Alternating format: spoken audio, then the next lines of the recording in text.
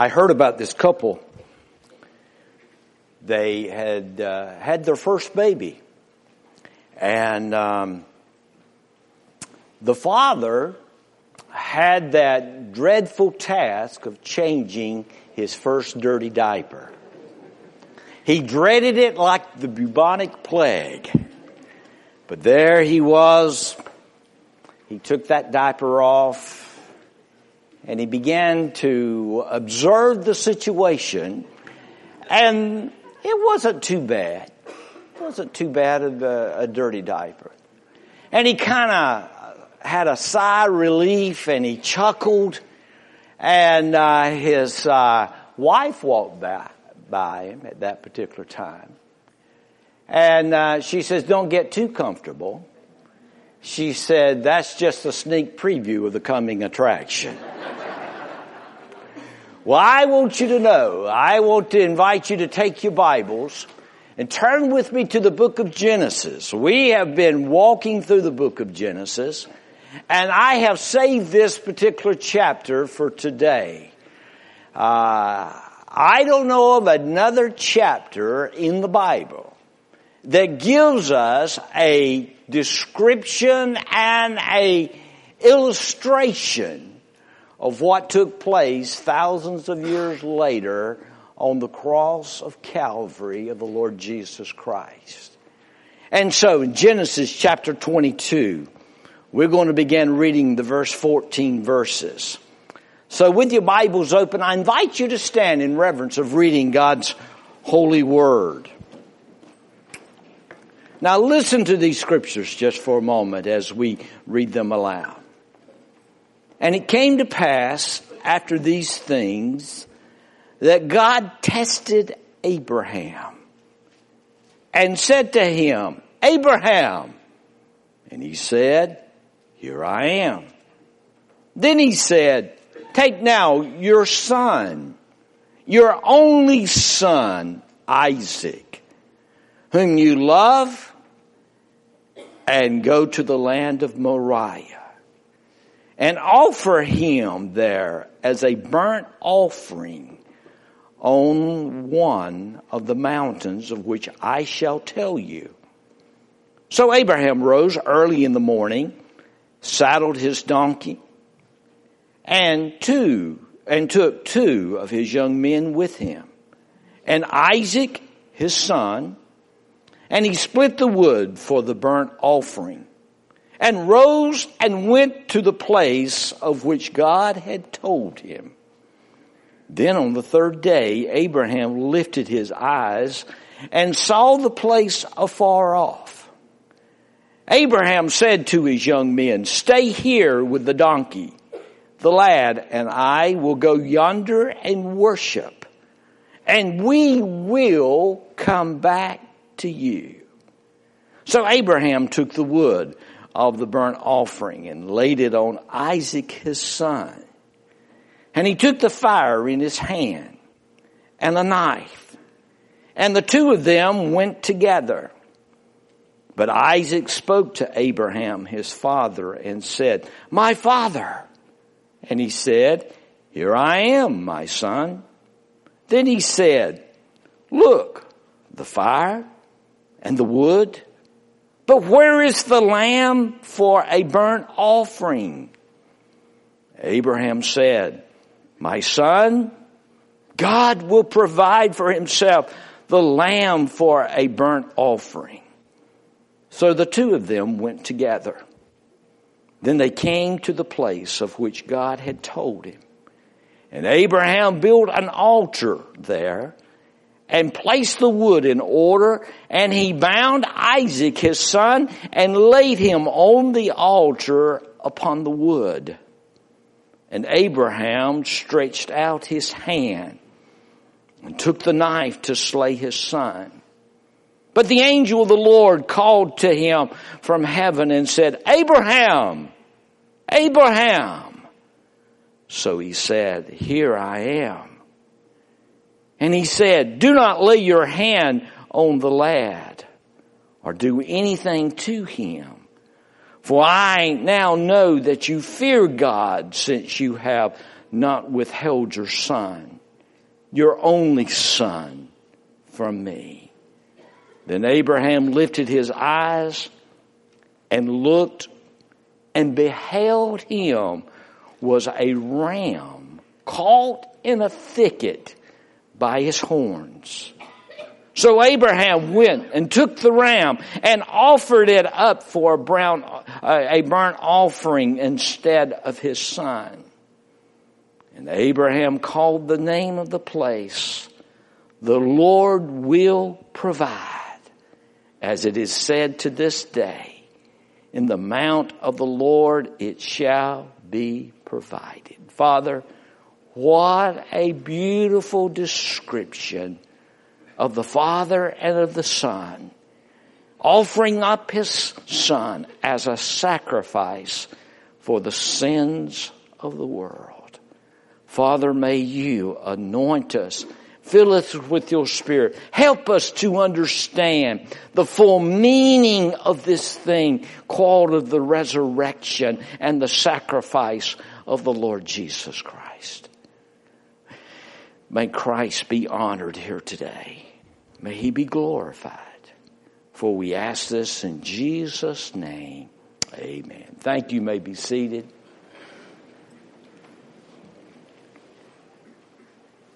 Here in the 22nd chapter of the book of Genesis, we began to find one of the greatest illustrations of the love of the Father for his Son, and a substitute that was given on the behalf of you and I today. I'm so thankful and grateful to know that as I study the Scriptures, that as I look at this passage of Scripture, it teaches me so much about the Lord Jesus Christ. In fact, this book is about Jesus Christ. From the book of Genesis, from the very beginning to the very end of the book of Revelation, it talks and it teaches us and illustrates to us of the Lord Jesus Christ. Today, we have the opportunity to go and to look at this passage of Scripture. I'm reminded of what Jesus said about the Word of God, where he said in John chapter 8, verse 56, he said, "Your father Abraham rejoiced to see my day, and when he saw it, he was glad." Abraham understood in his own special way of the way that there was going to come a day that the Lord Jesus Christ was going to come into this world, and that he was going to fulfill all the prophecies of the prophets of old. How he's going to be born, where he was going to be born, where he was going to live, and the things that he did. But the most important thing, that he came into this world to seek and to save that which was lost. So, what I'd like for to do for a few moments, I'd like for us to go and to take inventory of this passage of Scripture and to see the typology and the illustration of what we know of today of the cross of Calvary. The first thing I want you to notice as you go back and you look at verses 1 and 2 of the startling statement that the Lord made. The Bible says, "Take now your son, your only son, Isaac, whom you love, and to the land of Moriah, and offer him there as a burnt offering on one of the mountains of which I shall tell you." I don't believe in the entire Bible does God ever make a stronger or a stranger demand upon one of his children than he did to Abraham this particular time. Oh, it was a powerful trial, as you began to notice for a few moments. Abraham had waited over 100 years for this special child. God had said, "I am going to bless your seed," and it was going to be through the seed of this child that God was going to honor his promise And now, all of a sudden, God tells him, I want you to take your son and I want you to sacrifice your son there upon an altar. Can you imagine? Can you imagine? There, Abraham, no doubt, his heart sunk.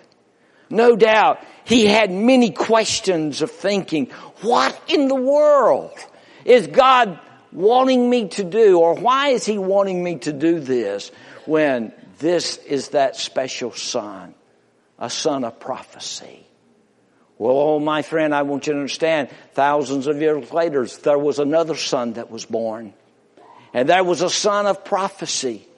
And that son was prophesied to come and to be the sacrifice for the sins of the world. Here we began to see this trial that was taking place. The emphasis is that God had placed upon Abraham sacrificing his son upon an altar. Now let me ask you a question. How could God ask a man to sacrifice his son? Let me ask you a question. Would you sacrifice your son? I have 2 sons. I love you and I would do anything I can for this church. But there's one thing that I will not do. And that is give you my son to be sacrificed. But there is a greater question than that. Why in the world? How could God sacrifice his own son, his only begotten son? A son that for all eternity they had enjoyed that relationship together. Why did he ask him to give up Isaac? Well, my friend, I want you to understand this was a purposeful test in Abraham's life. From the very beginning, God had tested Abraham throughout his journeys in life. As we have studied in the last few weeks about this passage of Scripture, we've seen those multiple testings that God had given. But I want to remind you, if you have a King James Version, that word test, it says tempt. That God tempt Abraham. Well, friend, I am reminded of what James says, that let no one say that when he is tempted, I am tempted by God. For God cannot be tempted by evil, nor does he himself tempt anyone. My friend, there is a tremendous difference between temptation and testing. Temptation is a demonic device, means to defeat you. But a testing is a divine device, means to develop us. And so therefore, what God was doing was developing Abraham, just like he does in your life and my life, that many times there is experiences that we struggle with, that those experiences are a time that God is testing us. And God is developing us. I go back and I look at the passage of Scriptures in chapter 11, where God began to give Abraham a test of his family. He told Abraham, I want you to leave the land of the Ur, the Chaldeans, and I want you to leave your father and your mother and all of your relatives. It was a family test. Then in chapter 12, we find that Abraham experiences a famine test. And the Bible says he went out of the will of God and he went down into Egypt. Chapter 13, we're reminded that he was given a fellowship test where there was a conflict between Abraham and Lot. And Abraham, being the mature person, gave Lot the choice of which land that he could live and to grow all of his cattle and and all of the animals that he had.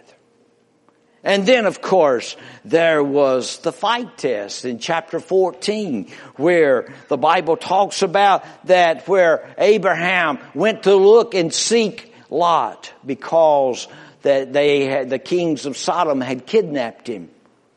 But then you go and you begin to look at chapter 15 and 16. He gives him the fatherhood test.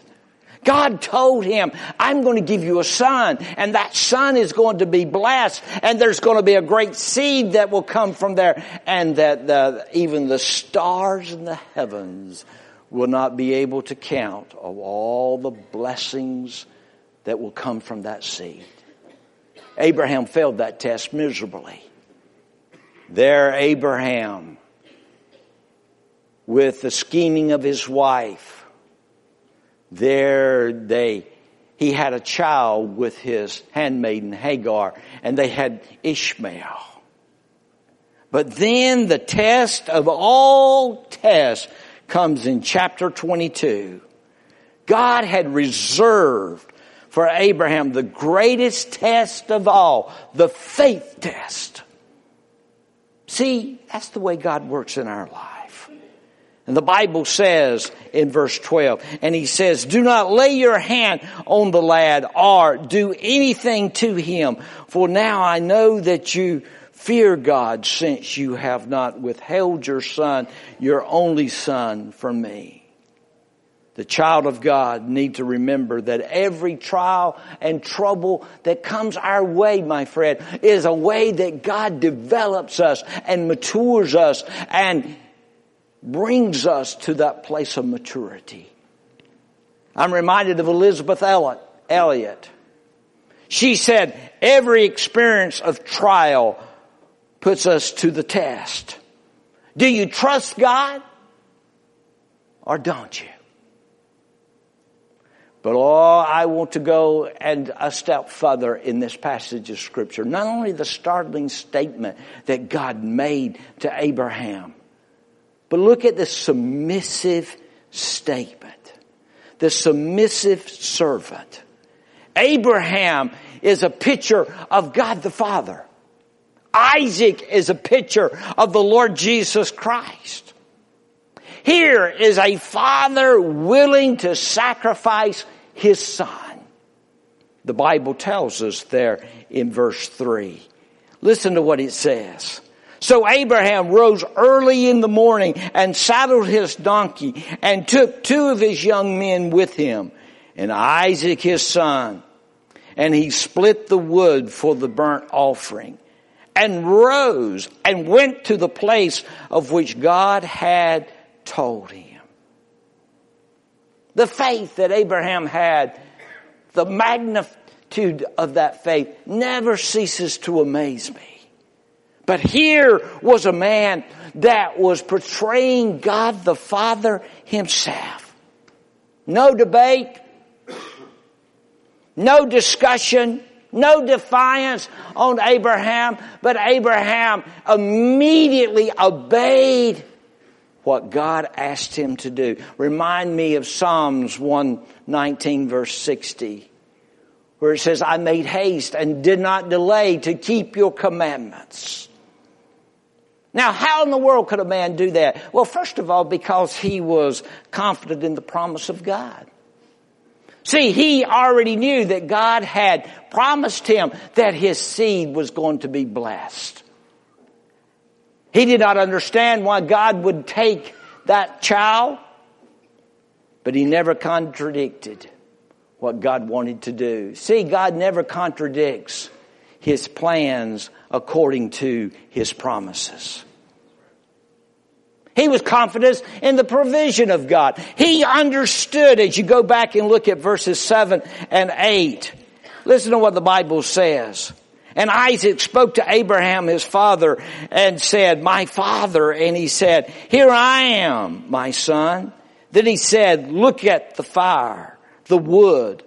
But where is the lamb for a burnt offering? And Abraham said, my son, God will provide. Underline that. God will provide the lamb for a burnt offering.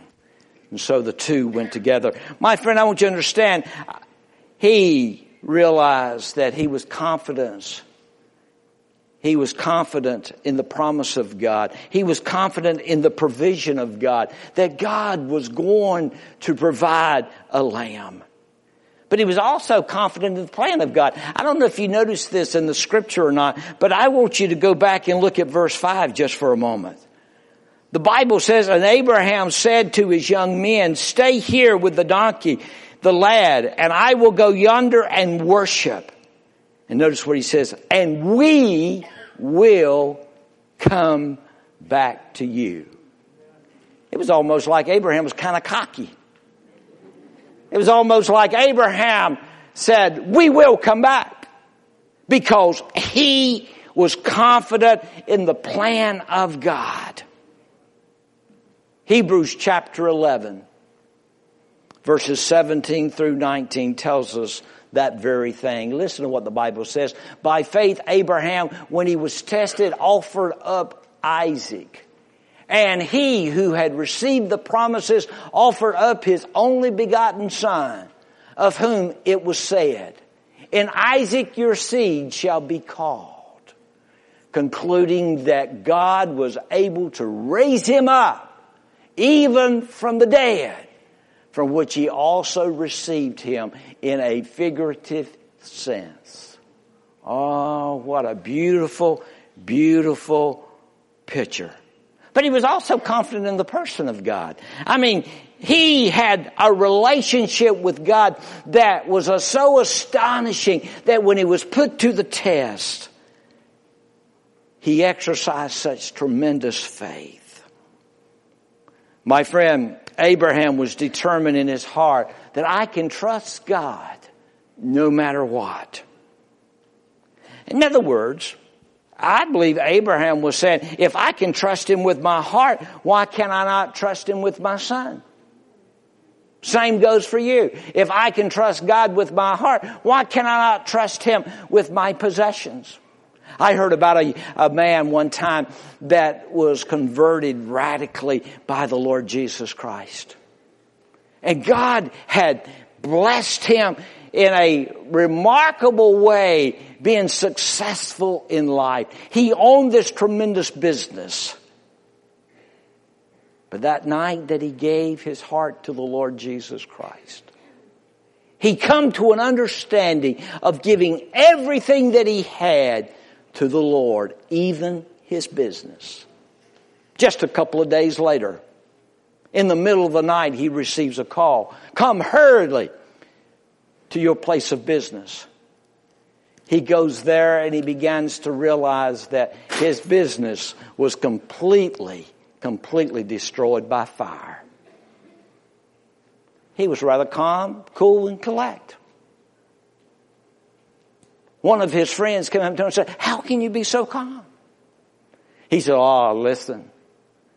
When I gave my heart to the Lord Jesus Christ, I gave him everything I had, even my business. And if God so chooses to burn this place down, it's all right with me. Oh, what a way to be able to have that relationship with the Lord Jesus Christ. And so you see that.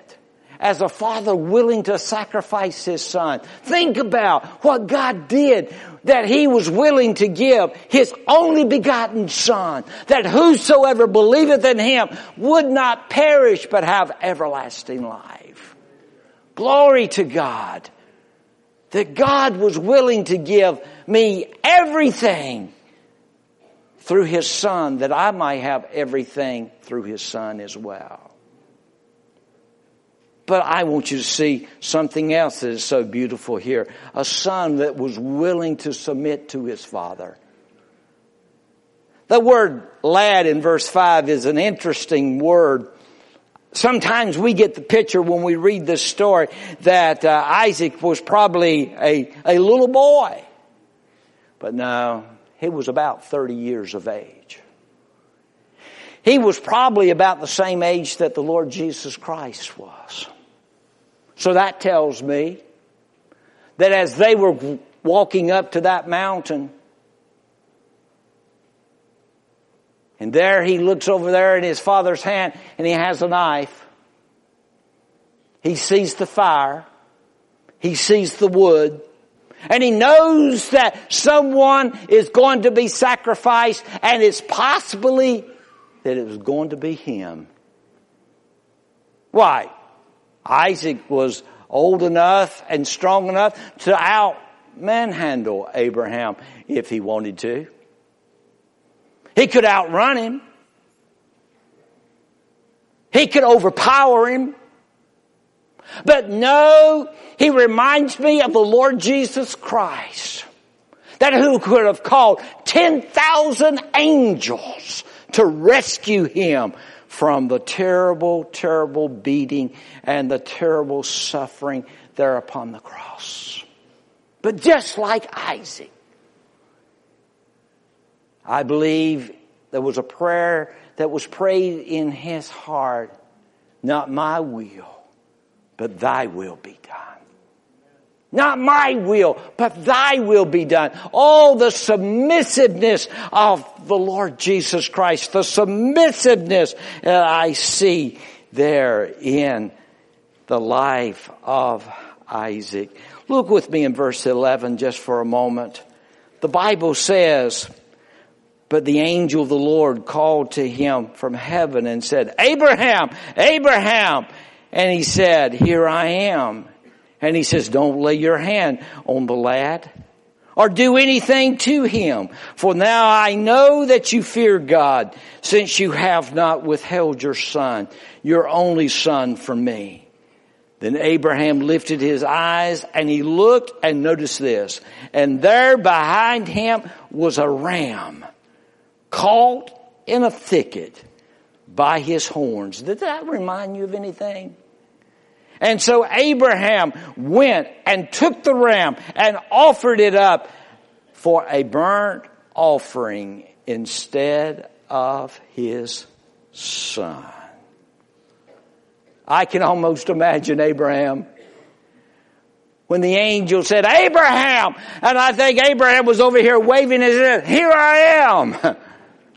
He was sending up flares. He was doing everything to try to get God's attention. Surely you don't want me to go through this.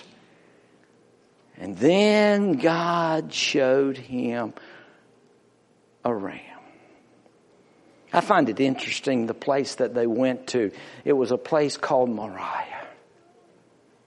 Thousands of years later, that same place called Moriah was the very identical place that Jesus Christ was crucified on a cross.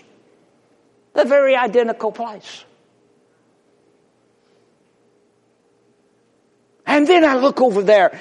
Up until this time, Isaac had been symbolic and an illustration of the Lord Jesus Christ. But it stops there. See, Isaac couldn't go on and to be offered as a sacrifice because no man can atone the sins of another man. Only a lamb, a spotless lamb. A lamb that's without blemish. And they look, and Abraham sees this ram there caught in the thicket, the briars. And there his horns was there caught in that thicket. In other words, he was wearing a crown of thorns. This lamb becomes the symbolic picture of the Lord Jesus Christ. In other words, he became the substitute for Isaac himself.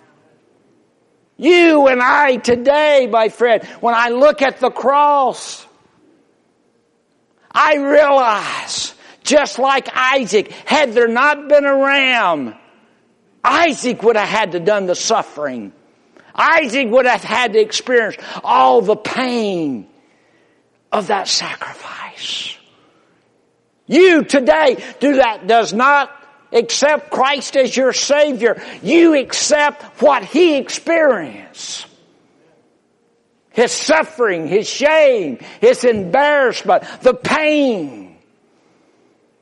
But oh, praise be to God.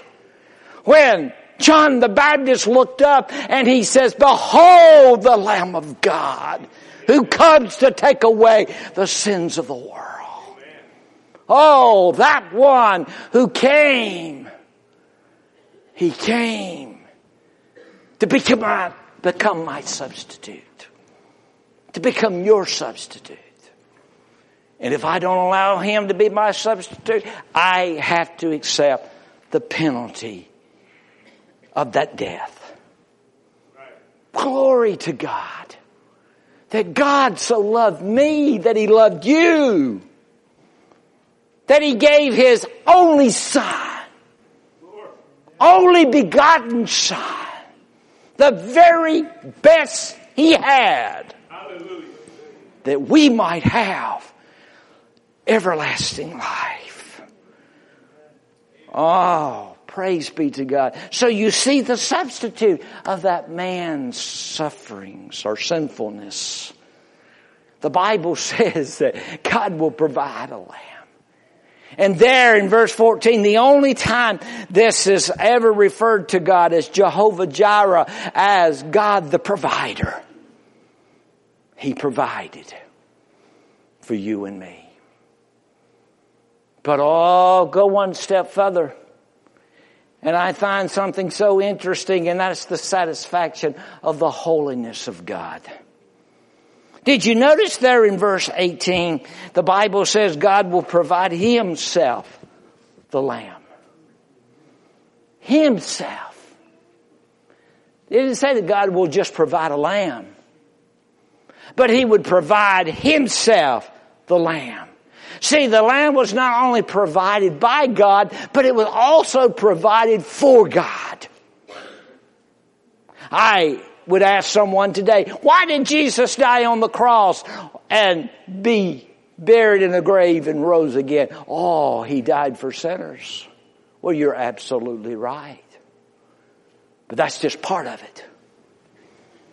He did not just die for sinners, but my friend, he died because of the holiness of God. There he realized that God being holy, he had a character to keep. And in order to justify you and I from sin, there had to be one that was without sin. And there I began to see that he justifies you because he was satisfied with the sacrifice. 2 Corinthians chapter 5 verse 21 says, for he made him who knew no sin to be sin for us, that we might become the righteousness of God in him. The righteousness of God. Now, when I think about the righteousness of God, that just blows my mind. When I began to think, I become the righteousness of God. That when Christ saved me, he justified me, and that he comes into my life, and that I become righteous before a holy, wonderful God. Simply because of that sacrifice. The sacrifice that was given to you and to me. Oh, my friend.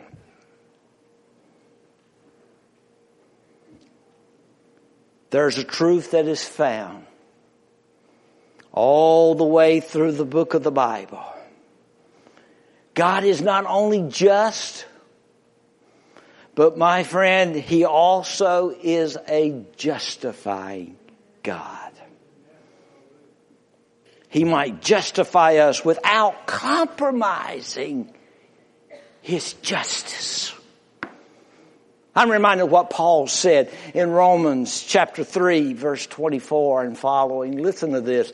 Being justified freely by his grace through the redemption that is in Christ Jesus, whom God set forth as a propitiation by his blood through faith to demonstrate his righteousness because in His forbearance, God had passed over the sins that were previously committed.